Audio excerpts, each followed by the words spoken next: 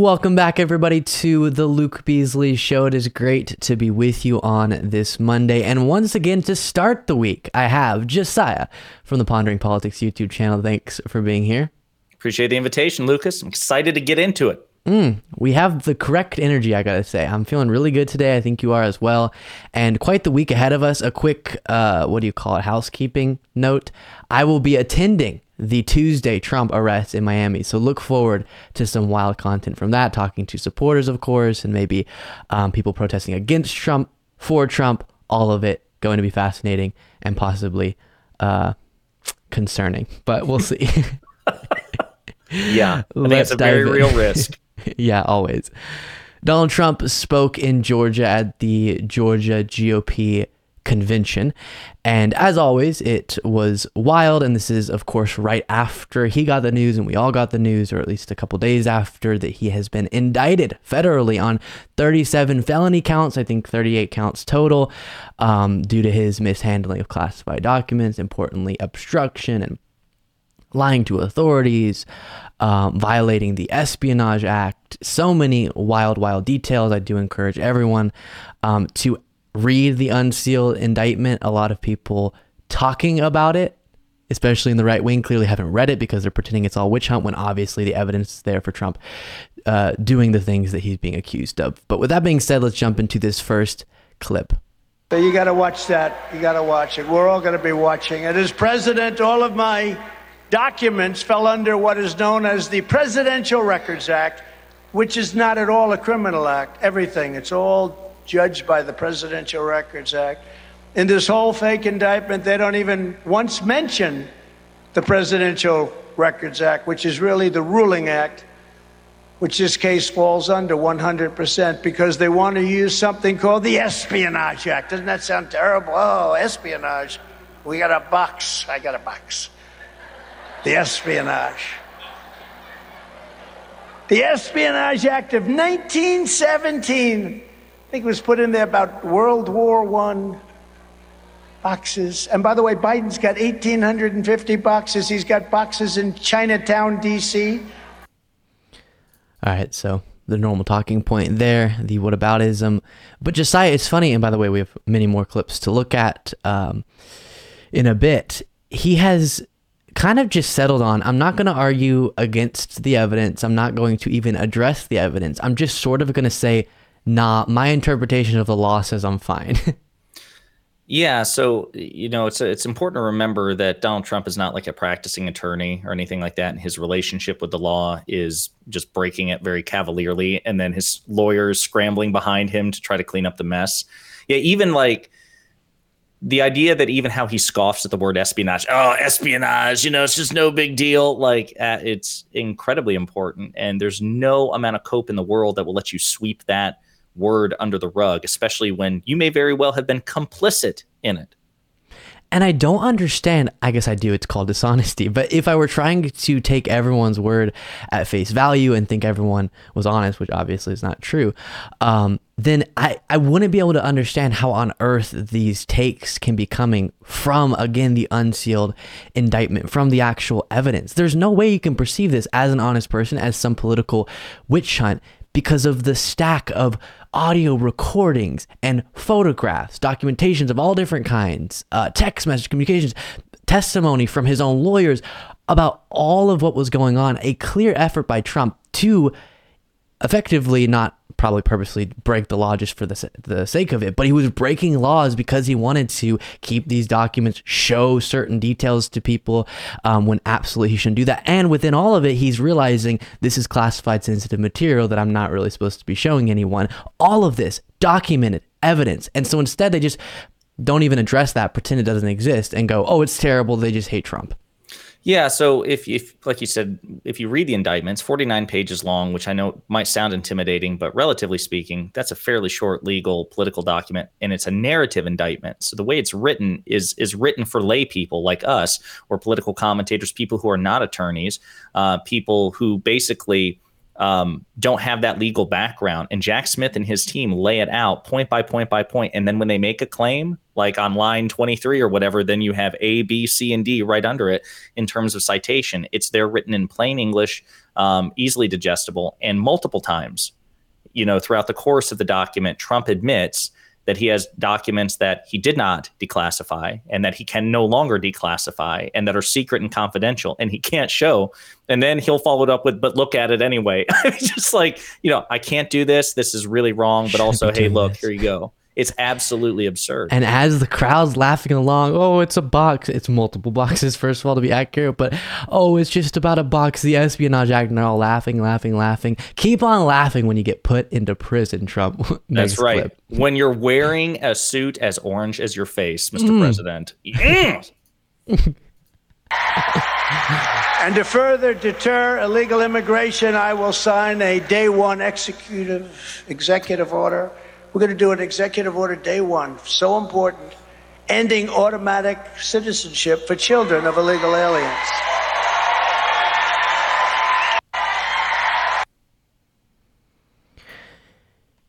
Executive order. But more importantly, aside from the glitch, he's just saying, I'm going to try to, through an executive order or executive or whatever. We can't even butcher it the way he did. He butchered it so uniquely. He's just proudly and getting cheered saying, I'm going to violate the Constitution with an executive order. Because what he's talking about there is getting rid of birthright citizenship, where if you're born on U.S. soil, even if your parents are undocumented immigrants, you still are a citizen of the United States. Birthright citizenship comes from the 14th Amendment, a part of our Constitution, and he's saying, I'm getting rid of that. Yeah, it's so interesting because, I find that people in the modern conservative movement have a very unique and abusive relationship with the United States Constitution because they profess to love it above all else. It's almost like a divine document to them, except when it's not, right? Except when it comes into conflict with Trump.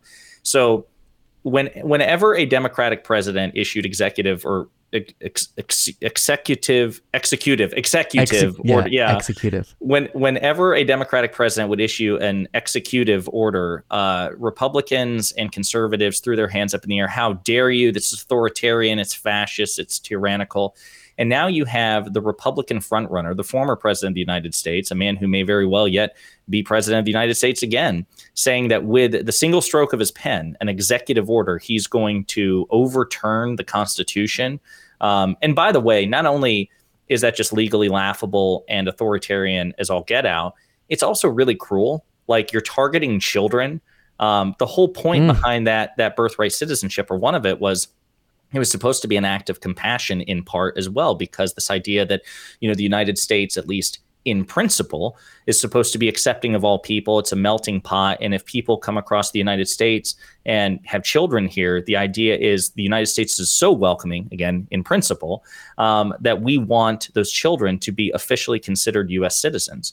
And out of just abject cruelty for no purpose other than to punish immigrants, he wants to try to revoke that. It's wrong on like 3 or 4 different levels.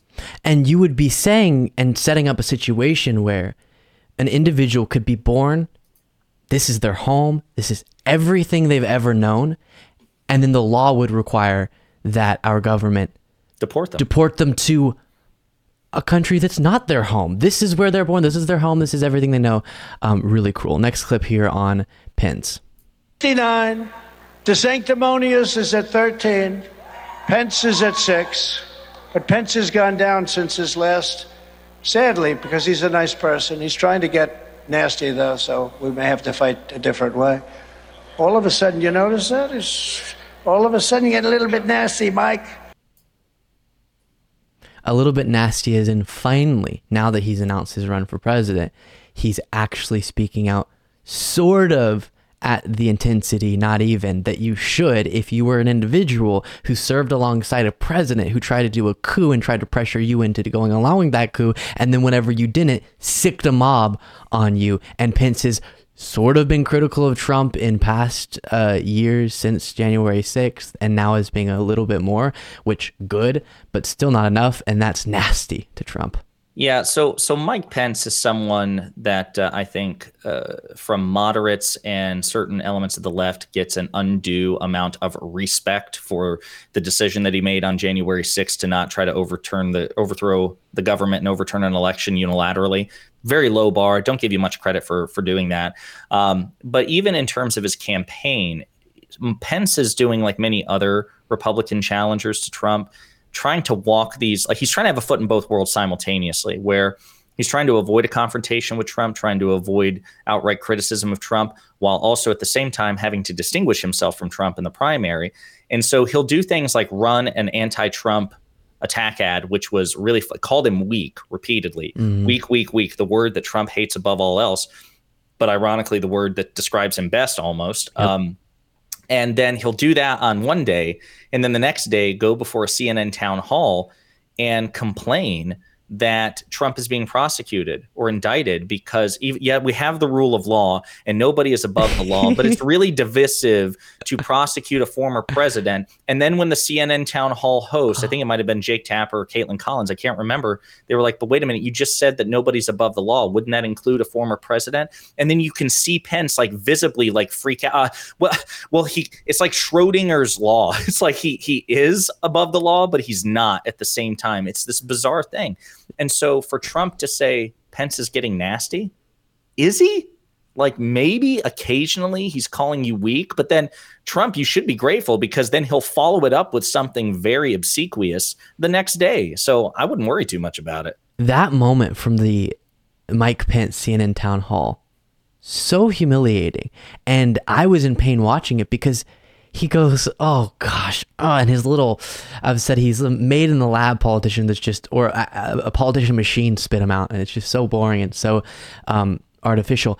He goes, listen, Dana, no one's above the law.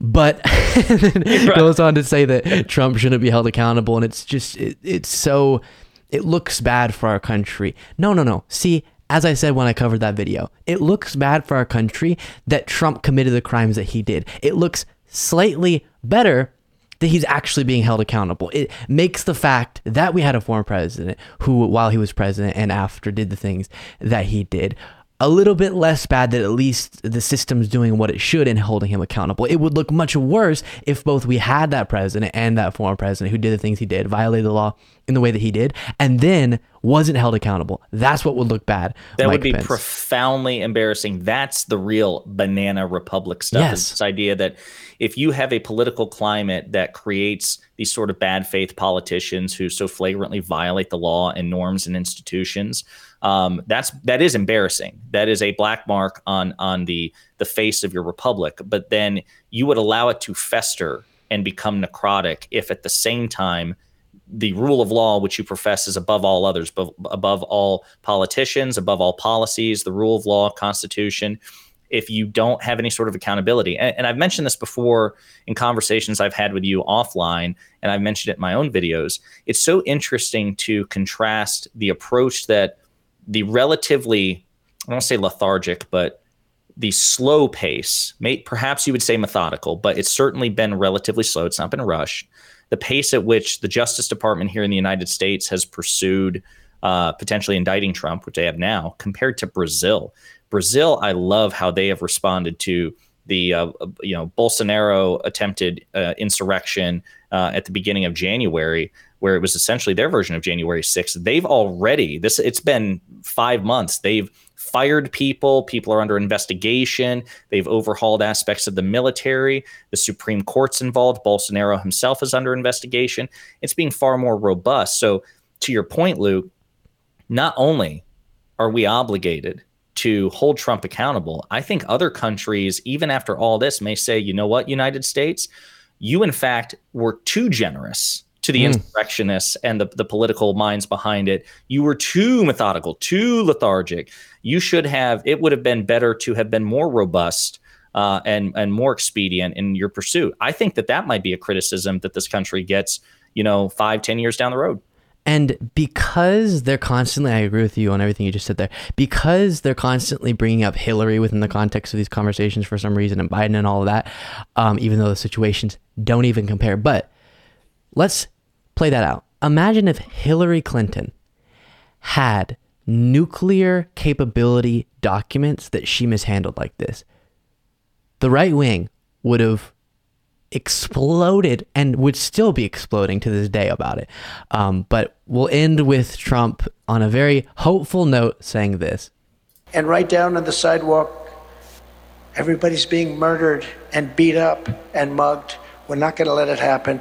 Thank you very much, everybody. It's a great honor to be here. Thank you. Everyone's being murdered. Thank you. Have a good day. What was that? That's it. And by the way, and you can close with this, Josiah, on this speech, you mentioned during a recent video, very aptly, I might say, oh no, you've frozen on us. Josiah. Yes, I froze. No. All good. If you come back in, it'll be good. One of the things Josiah, while he's getting it back up and running, mentioned in a past segment is actually, as we enter into this year, we're seeing predictions of, expectations of, there you are, you're back, a sharp decline in crime based on the early indications and statistics we have as of now. And it could be a historic drop in crime after, admittedly, a rise nationwide in red and blue areas because of the conditions that the pandemic caused and the economic downturn and all of that. But now we might see, under Biden's watch, a very sharp decline. Yeah.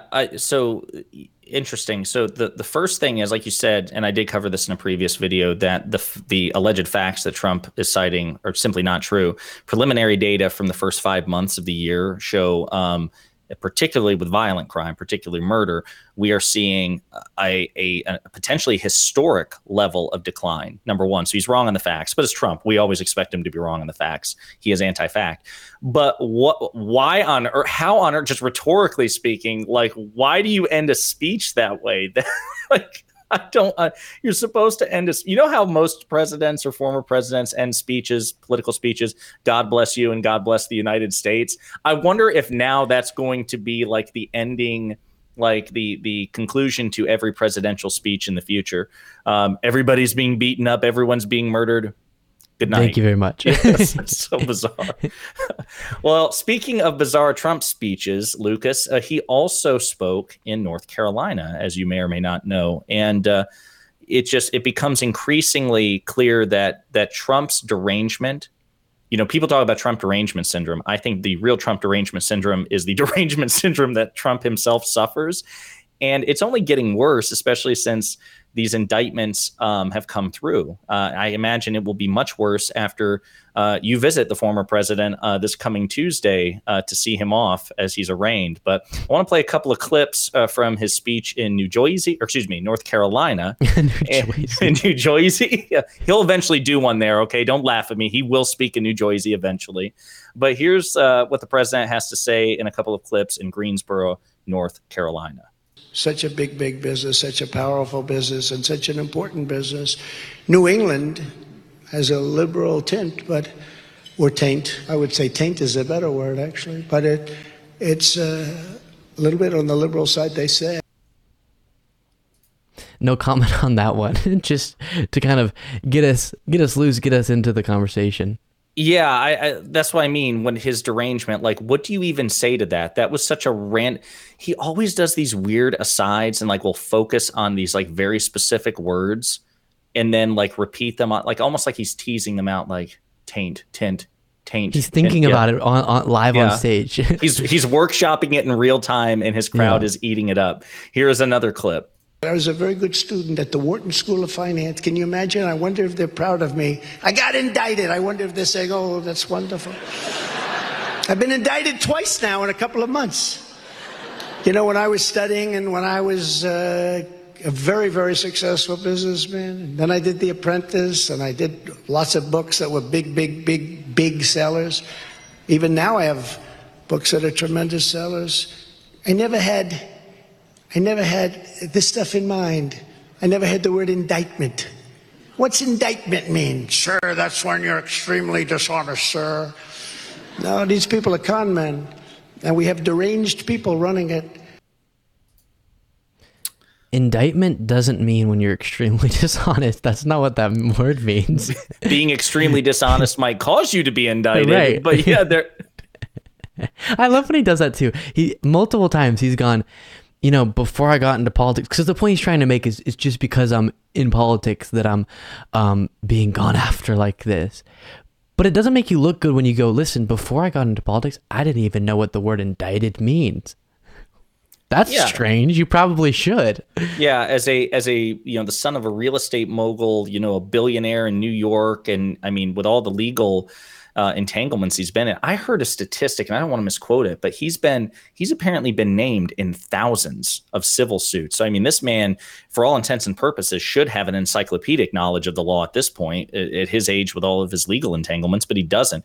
But yeah, setting aside the fact that he butchered the definition of indictment, just again, no, I imagine the Wharton School of Finance is not proud of you, Mr. President. They're probably like, can we please just knock his name off the roster?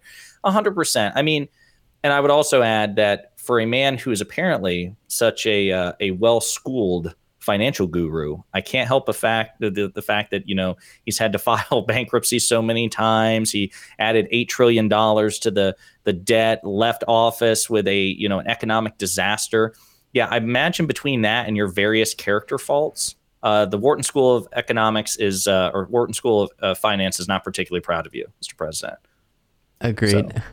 So we got another clip. Let's hear some more. But we can stop them cold, and we will. And we would have had them stop cold, and they know that. And they cheated like dogs. They cheated like nobody's ever cheated before. You turn on your television at 10 o'clock, you would have said Pennsylvania's a lock. We were up by so much, a lock. All of a sudden, you see that big fat dump, that big dump at 3:02 or whatever it was in the morning. It's a disgrace what happened. Why? I don't get it. I don't know why he's talking about dumps at 3 a.m. And also, he said his relationship with dogs is very concerning. He said they cheated like dogs. Is that a thing? Do dogs cheat? And he'll always say so many things strange about dogs. You're right. Everything does a dog. They cheat like dogs. They run their mouths like dogs. They walk like dogs. Everything is like a dog. They file paperwork like a dog. I don't understand. He has never. What did a dog do to you, Don? Yeah, are you a cat person? And this is your way. It's okay to just say you prefer cats. It's fine. It's so bizarre, so ridiculous. And sorry. No, please go ahead. I was just gonna say, on the merits of, or lack thereof, of the point that he made, he once again can't get his head around the fact that sometimes it looks like early in an election night, based on which votes got counted when, it looks like you're ahead. And then guess what? You count more votes, and sometimes you don't end up winning. That's happened in both directions countless times. And one of the reasons that happened very dramatically in this particular election is because you, before the election even happened, started lying about mail-in voting and saying, we shouldn't vote by mail, it's horrible, it's fraudulent. So a lot of your voters didn't vote by mail, and more Democrats were comfortable during a pandemic voting by mail. So then when the mail-in ballots got counted, it was more going in the direction of Democrats. You're yet to prove widespread fraud, but that doesn't matter to Trump. Well, so it goes back to, and I've complained about this before, and I think you and I have complained about this offline, as we are probably destined to do for the rest of our lives, or at least as long as this man is in our lives. And that is, it seems like MAGA doesn't understand how time works. It seems like Trump doesn't understand how time works. So you have a point in time, and then time comes after that. You know what I mean? If something is going on at 1 p.m., something else, that situation may very well change at 1:30 p.m. or 5:45 p.m. or 11:26 p.m. This idea that you can arbitrarily pick a point in time, which, by the way, wasn't the voting deadline, right? So it's not like and you just stop the clock here. Time must stop here because whatever's going on at this particular time is something that favors me. And so if I'm up in the votes at this point in time, we just arbitrarily, I decide that we can't count past it. It's absurd. And to your point about the fact that Trump single-handedly depressed voter turnout for his own side, it's absolutely true. As a matter of fact, to whatever extent this matters, Ron DeSantis, who is very reluctant to take shots at Donald Trump in terms of criticism, he's getting a bit bolder, but for the most part, he's as tepid and obsequious as the rest. Even he said to Ben Shapiro during an interview a couple of weeks ago, he said, I personally disagree with a lot of the pandemic era accommodations, but he was like, it was absolutely foolish of Trump to try to encourage conservative voters in red and blue states to avail themselves of those accommodations. And that's the thing that drives me nuts about when conservatives complain about the voting processes that Democrats want. The voting processes that Democrats want would make it easier for conservatives to vote. It's not just favoring Democrats. You know who can avail themselves of mail-in voting, absentee ballots, quote unquote ballot harvesting, all these things? Conservatives in red and blue states, Luke. That's the thing. What they really what they're so upset about is the idea that maximum voter turnout will get more Democrats out in the end, that Democrats are just more popular. That's the only thing they're upset about. And what does that say about your policy? Not anyone else's fault. Your policy agenda, that the only way you can conceive of winning an election is making it really hard for certain populations of people to vote. And you know, as we've heard now, an audio recording from some Republican strategists acknowledging this about college students and countless other GOP individuals recognizing that you will lose if you make it really easy to vote, not because there's a bunch of fraud, but because when we actually hear the voice of the American people at large and effectively and make it easy for a lot of people to make their voice heard, we hear resoundingly the fact that we are a more left of center country. We do want actual policies that benefit our lives and not just tax cuts for those at the top of the economic ladder. It is wild that they'll accept the knowledge and not try to change their policy agenda, that if we let it be really easy to vote, we're never going to win, because then a bunch of people who don't like us will be able to vote. Yeah, there are two broad options before them in terms of like playing politics within reasonable good faith. That is, change your policy, or at the very least, change your rhetoric. I mean, ideally, you would do both, right? They won't do either. They like I agree with you. You would think that, okay, maybe we should modify our policy in ways that make them more popular. But if you're reluctant for whatever reason to do that, just on principle, no, I refuse to move to a more progressive tax system. I want tax cuts for the rich. Then at the very least, improve your rhetoric on it to try to win people over. And you can do that. What do you think is going to happen? Your entire policy agenda, historically, and as we're seeing currently, or we just did with Trump's agenda, more in the modern era, it is constantly the GOP agenda to assist in making the wealthy more wealthy and the powerful more powerful. And then you attach that to rhetoric that demonizes every single population of people other than like one. Why do you think you're going to win elections with that? All your rhetoric focuses on is we hate woke and we really hate LGBTQ people. And then your policy agenda doesn't benefit the lives of many people. Why do you think you would be voted for? And that's, you don't. You think you have to make it really restrictive for a lot of populations. See, you say that, Lucas, but you haven't thought about gas stoves. And what about the shoes that the green M&M has worn? What about those, Luke? What about those, Luke? What are your answers to that, Luke? Sure, you're like, listen, the tax policy, the healthcare policy, all these things, they're terrible under Republicans. But have you thought about M&M shoes? Have you thought about mermaids? Have you thought about these things? And again, I have to say, this isn't even just Josiah and myself being biased libs. The economy objectively does better under Democratic administrations, and they're still more fiscally responsible, as the GOP says that they are, while overseeing a better economic reality. And also, the policies happen to be directed toward benefiting the lives, far from perfect, but of working Americans. So then it has to be a distraction, like you said, with the shoes of M&Ms. You can go to the next clip. Well, I was going to say, so we invoke the name of Ron, you know, oh my God, why doesn't he call him Wrong instead of Ron? Ron DeSantis. Listen, oh my gosh, we need to write this down and pitch it to somebody. Ron DeSantis. Yeah. So we invoked his name, and naturally we have to play a clip from, again, the Greensboro, North Carolina speech from former President Trump, in which he too mentions Ron DeSantis. We're leading Ron DeSanctimonious by 69% for Trump, 13% for DeSantis, and Pence has 6. You know, once you get used to saying DeSantis, it's hard to say DeSantis. I was actually being interviewed, and I was trying to be serious, and I called him DeSantis. I said, that's not good. But he's changing his name. You know, now it's DeSantis. And I put a little message out never change your name in the middle of a campaign. You don't change your name in the middle of a campaign. It's sort of true that sometimes I'll be like Ron DeSantis because of how many times I've heard Trump say Sanctus, and it reminds me of Truth Social. I'll have a hard time sometimes not going essential because of Trump's mistake. You're not wrong. It's funny. That was actually a fairly salient point that I did it right when I was teasing that clip. I meant to call him Ron DeSantis, and I called him wrong DeSanctus instead. Listen, people have said for the longest time that Trump is an expert brander, and some of it I didn't get. Like Crooked Hillary is just not it's not rhetorically clever to me. You know what I mean? It's not like a pun. It doesn't rhyme, but it stuck with people. And I guess I'm going to have to concede Trump's brilliance in this respect because he's gotten to me now too. I also struggle to say the name of the governor in Florida. But I don't even know. At least Crooked Hillary was supposed to make people think that she was crooked. I don't know what Sanctus is supposed to make me think about Ron DeSanctimonious. See, you did it. He's got us. He's in here. I guess it's because I was gonna make the point, but my brain lapsed and forgot to make it.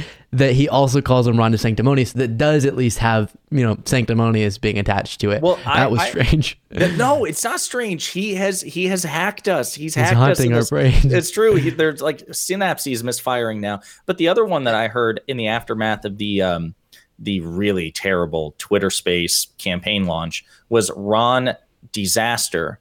Now that one makes sense. That one's clever because even sanctimonious, I guess it kind of applies to DeSantis, but even then, I'm having to truly spend an extra 0.7 seconds articulating his name. Trump has ruined Ron DeSantis's name.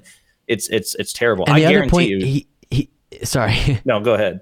The other point he made was the DeSantis thing, which was just so strange. Pick one, Ron? Well, why are you switching back and forth? It's so strange. Never agreed with Trump like this. I feel weird. It feels dirty, doesn't it? It doesn't feel right dirty at all. Yeah. So we've got one other clip I want to play from the Greensboro, North Carolina speech. And just without further ado. Transgender insanity and other inappropriate racial, sexual, or political content on our children.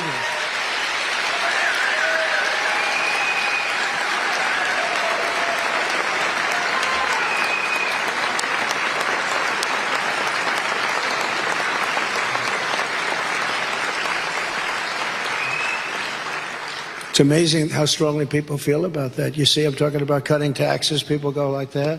Talk about transgender. Everyone goes crazy. Who would have thought 5 years ago you didn't know what the hell it was? But maybe you didn't. Yikes, 5 years ago. That clip is so interesting to me because, and actually Aaron Rupar highlighted that clip for us, and he wrote on Twitter as the description, Trump notes his crowd is more enthused about bigotry than they are for tax cuts. And it's exactly right. As many people have noted, at all these speeches, not even just Trump, all these Republican figures, they'll talk about all these different things, freedom and liberty and tax cuts, and it's okay. And then they start being bigoted against trans people, and it's, whoa. And it shows you, while, as we talked about previously, Josiah and I don't understand how you could be distracted by all the things that the GOP tries to make the focus and the obsession so they don't have to answer for why their policies aren't beneficial to the lives of their constituents. A lot of people do get so caught up in and then vote for people who work against their own interests because of how caught up with they are hatred for people. And that is, as Trump noted, so much more important to a lot of his followers than his tax cuts or than any of the other things he talks about. Yeah, there again, I mean, hearing you articulate this, it's something where, in a really cynical, sleazy way, Trump has...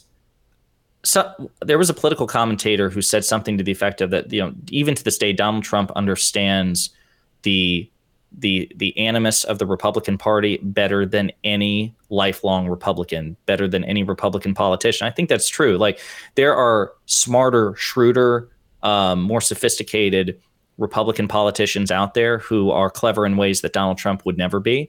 But in terms of understanding their own base, like, I think Donald Trump understands the Republican base better than Mitch McConnell has ever, at least in terms of the modern GOP.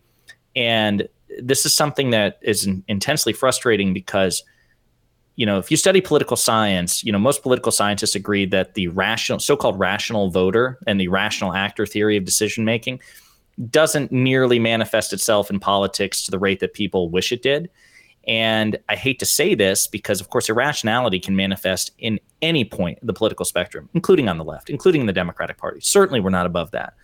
But when I look at data is data, facts are facts, and you look at the facts and it's overwhelming. You take the top 10 poorest, least healthy, most reliant on federal subsidies, least educated states in the country, like 7 out of 10 are Republican-run states. Or more, yeah. Yeah, and so it's like the proof is in the pudding. Republican policies don't just hurt the trans community, don't just hurt women, don't just hurt, children or the welfare state or whatever. They hurt Republican voters. And it's not rational to be so consumed about a trans athlete than it is about your own pocketbook. And odds are, if you were really voting, to whatever extent you harbor awful bigoted feelings about marginalized groups, which you shouldn't, at the very least, if you're going to do that, you should be more concerned with your own self-interest than your hatred of others. It makes absolutely no sense. The very definition of cutting your nose off to spite your face. And it's nothing new. I want to emphasize this. That is something that predated Trump, because Republican policies have been bad for Republican-run states and the country for decades. This predates Trump. Trump has just recognized it and realized, listen, if we're going to compete policy to policy, we'll lose. If we are going for the optimum, maximum voter turnout, we lose. He's publicly said these things, that Democrats are better for the economy, that if we have maximum voter turnout, Republicans will lose elections. He said all of this. He's been very transparent. He understands the only way to win is to crush the culture war game, to blow it up, to make sure you win, to feed into grievance politics. And that's why, despite his record and despite the record of his policy, he's going to do reasonably well in the next election, I think, even with all this. Really upsetting and terrifying. We started the show today talking about Trump's speech at the GOP convention in Georgia. Someone else spoke at that GOP convention in Georgia, was a headliner, Kari Lake. Why? Why is she speaking at the Georgia GOP convention when she's just prominent because she lost an election? I don't know. But here's one of the moments from the speech. Message tonight from Merrick Garland and Jack Smith and Joe Biden. And the guys back there in the fake news media, you should listen up as well. This one's for you. If you want to get to President Trump, you're going to have to go through me. And you're going to have to go through 75 million Americans just like me. And I'm going to tell you, yep, most of us are card-carrying members of the NRA.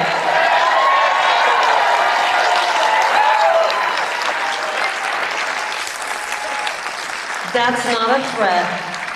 That's a public service announcement.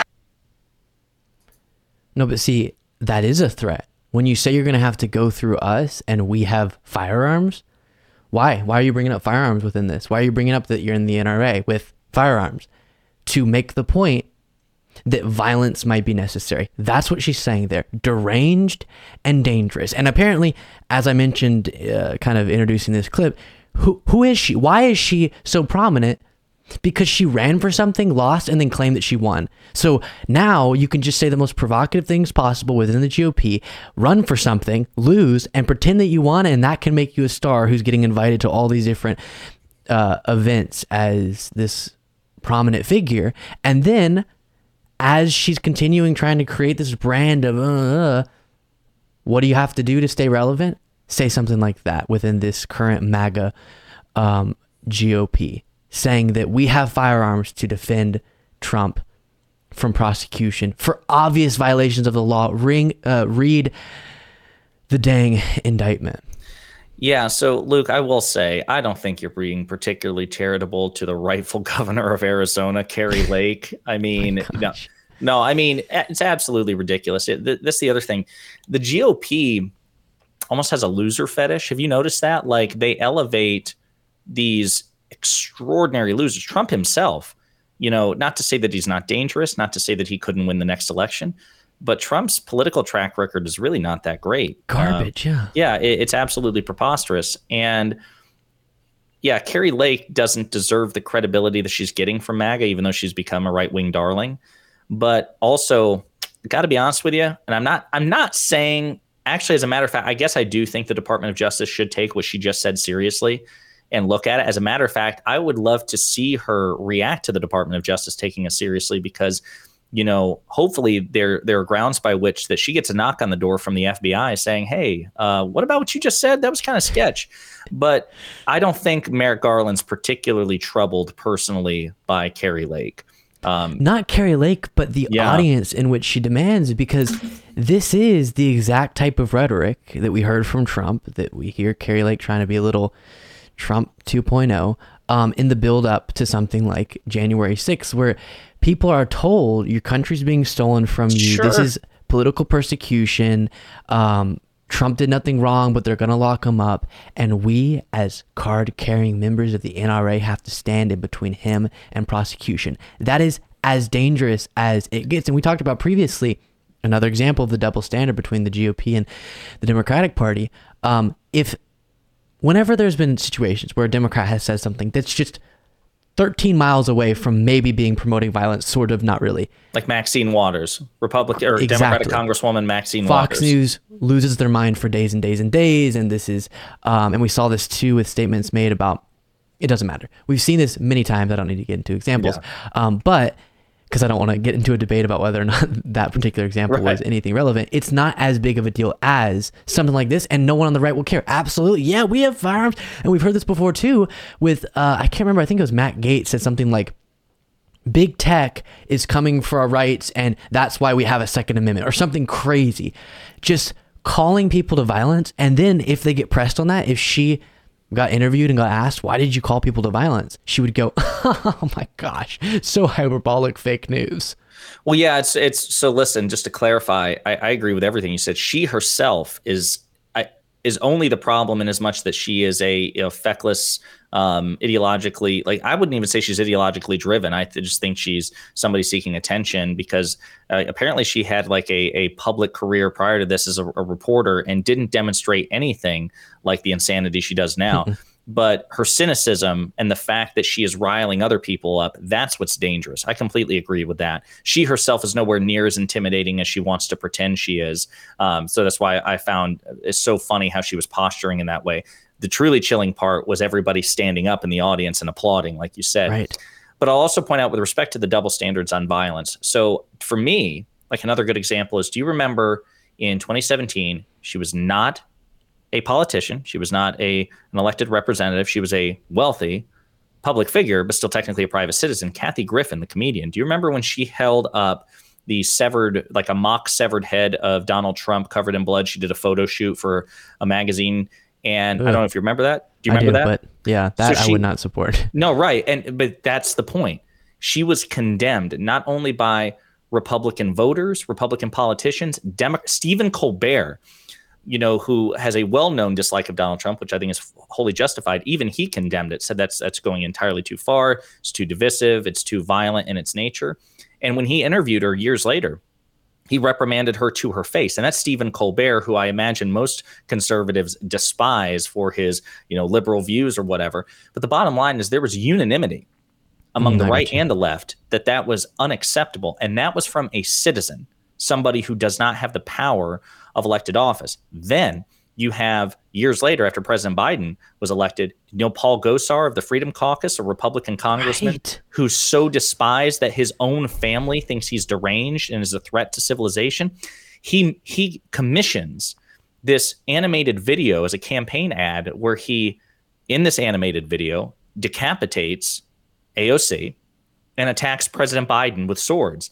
And there was no outrage from the Republicans. None. They did not condemn him. They opposed censoring him, which, by the way, or censuring him, which Democrats didn't want to do initially. They wanted Republicans to punish him and verbally reprimand him, and they wouldn't even do that. The asymmetry is ridiculous. Republicans want the right to be able to threaten Democrats with impunity, or to suggest or to strongly, point towards violence.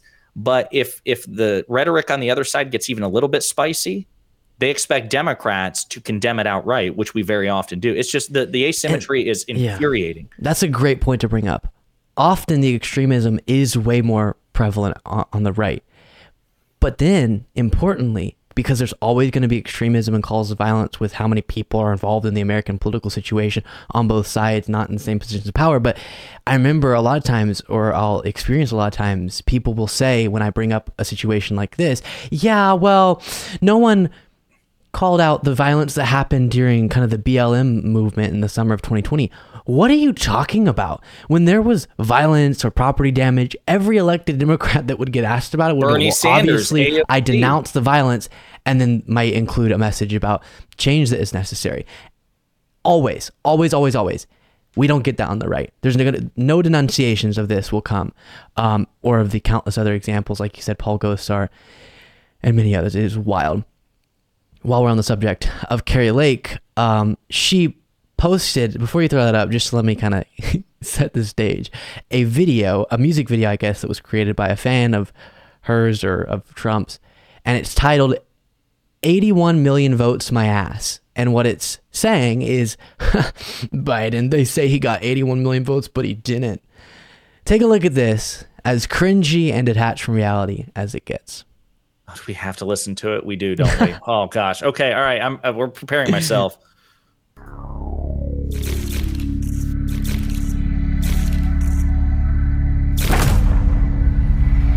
If you would have told me 2 years ago, 3 years ago, that I would be in the middle of a political movement, I would have said, put down Hunter's crack pipe. Right now. Right now. I can't afford the groceries. I can't afford your gas. It's Biden inflation across the nation. 81 million votes my ass. Hey, 81 million votes my ass. You failed to build back better. You middle fingered the middle class. They've pissed off an already pissed off woman. 81 million votes my ass. The crime was committed. And I'm going to show you what this reminds me, not yet, but just so you know what's coming. An example of a very similar song that we've gone over in the past that it's too much. But before, what are your thoughts, Josiah, about the artistic genius of that song there? I don't even know where to begin. Like, okay, maybe everything that they cited in that video is like gas prices and the idea that that's in the, because I'm such a politics geek, I'm watching this and I'm thinking, okay, the things that you're insinuating are Biden's fault or not. And so I'm nitpicking the substance of it. In terms of the presentation, that was the cringiest, weirdest. I used to think that that Rebecca Black video from back in the day about It's Friday was the cringiest music video I'd ever seen. Friday, right, yeah. Exactly. I miss those days. I wish we could go back to that. There's nothing to say as far as this video. It was embarrassing. It was pathetic. And the substance of it was absolutely absurd. Exactly. So then to get into that, they go, Biden didn't build back better. What are you talking? I'm so sick of this. Okay, even Democrats fall into this. You can wish he was more progressive and all that, but stop with this complete lack of credit for, after everyone blamed him for everything that was economically wrong, not giving him credit for the economic recovery. When you compare the United States' economic recovery after the pandemic downturn that we experienced globally, the United States recovered way more effectively, faster than other developed countries' economies. That Every is other G7 remarkable. nation, you're right. Yes. And when you look at history of economic recoveries, very remarkable the way that the United States economy recovered. is the president solely responsible for the economy? No. Number one, he got blamed for everything. So now you would have to, if you're consistent, give him credit. And also, as we've talked about on the show together, Josiah, he did implement impactful legislation that did have an effect on that economic recovery. The American Rescue Plan, right when he got into office, being a very notable example. And so this whole everything that was wrong that is obviously, if you're honest and have any understanding of the economy, obviously an effect of the economic downturn, the supply chain issues that were caused, the inflation that came from the recovery that had to be done under Trump and Biden, all of that. You just can't honestly say somehow Biden getting into office magically caused those problems that were going to happen, that were happening globally, to happen. But then the recovery that you can actually point to some of the credit going to Biden, they won't give him any for it. Yeah, the inconsistency is infuriating, and it's just profound hypocrisy. And as we've discussed, Republicans just do not care about hypocrisy. They actually, I think there's a sizable chunk of the Republican Party that delights in their own hypocrisy. They like the fact that they're constantly, forcing the left to chase them down like a warren of rabbit holes, and constantly coming up the other side going, listen, we're just leading you by the nose. We're not going to be held to any consistent standards. It would be weakness. We just want to win. But yeah, the American Rescue Plan is a great example. It's the first major piece of legislation that President Biden got passed after his inauguration. That was a strict party vote. Democrats voted for it. Every Republican opposed it.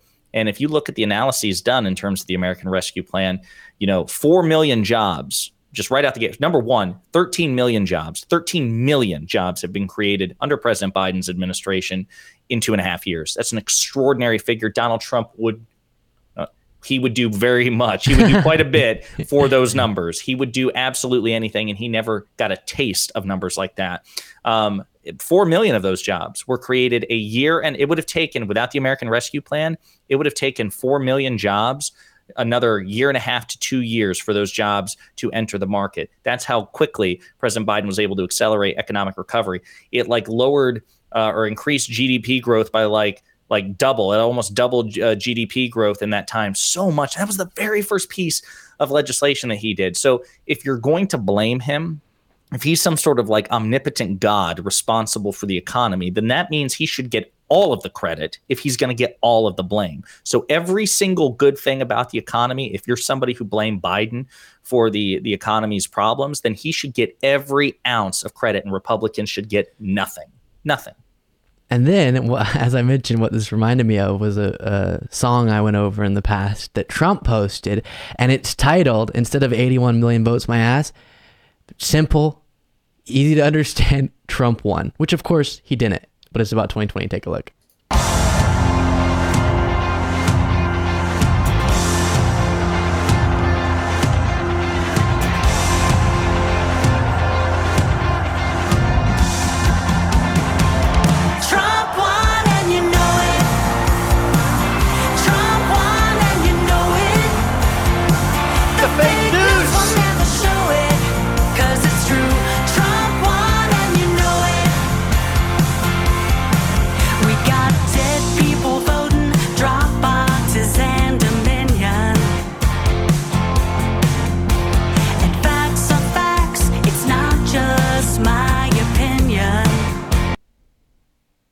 No, but see, it is, though. Facts are facts, and that's why you should know that he didn't win. It's so sad. Both those songs, people are going, get it. That's owning the libs. No, it's just sad. It's sad that as every other political movement in American history has, for the most part, at least the politicians that led them, been able to do in accepting they lost when they lost, you haven't been able to. And because of the sensitivity of your dear leader and your ability to, or willingness to buy into the lies of that sensitive leader, he couldn't accept he lost. So you started going around with these nonsense conspiracy theories. You've had countless dozens of court cases, couldn't prove it. You've had recount after recount, audit after audit, investigation by the cyber ninjas, who right-wing groups still couldn't find evidence. And that's because there aren't any facts to support what you're saying. You know what they did Biden find, won though? by more. Yes. Yeah. But Joe Biden's like, thank you, cyber ninjas. Appreciate it. Coming in the clinch. Right. No, and by the way, that line about Dominion didn't age well at all, did it? They better watch out. I know. Fox is like, guys, you might want to cut that Dominion line from this music video. It doesn't. We love pay out. all the lies except for that one. They'll come for you. That's too funny. Well, listen, I know we talked about the nonsense of Kari Lake, but as is often the case, when you kind of uncork the bottle of MAGA shenaniganry, you end up at the very bottom with Marjorie Taylor Greene. And we got to talk about her, Luke, because she, of course, is not reacting to the indictment of former President Donald Trump very well at all. I'm sure it's a surprise to you. Bummer. I'm sure you couldn't have predicted that. But she said some crazy things in a recent clip that I want to play for you all, and then Luke and I will unpack it. And it is no coincidence that yesterday, when we walk out of a skiff in the Capitol and bring out the most damning, credible evidence against Joe Biden, impeachable offenses, and I'll argue this, he should have been hauled out of the White House yesterday in handcuffs.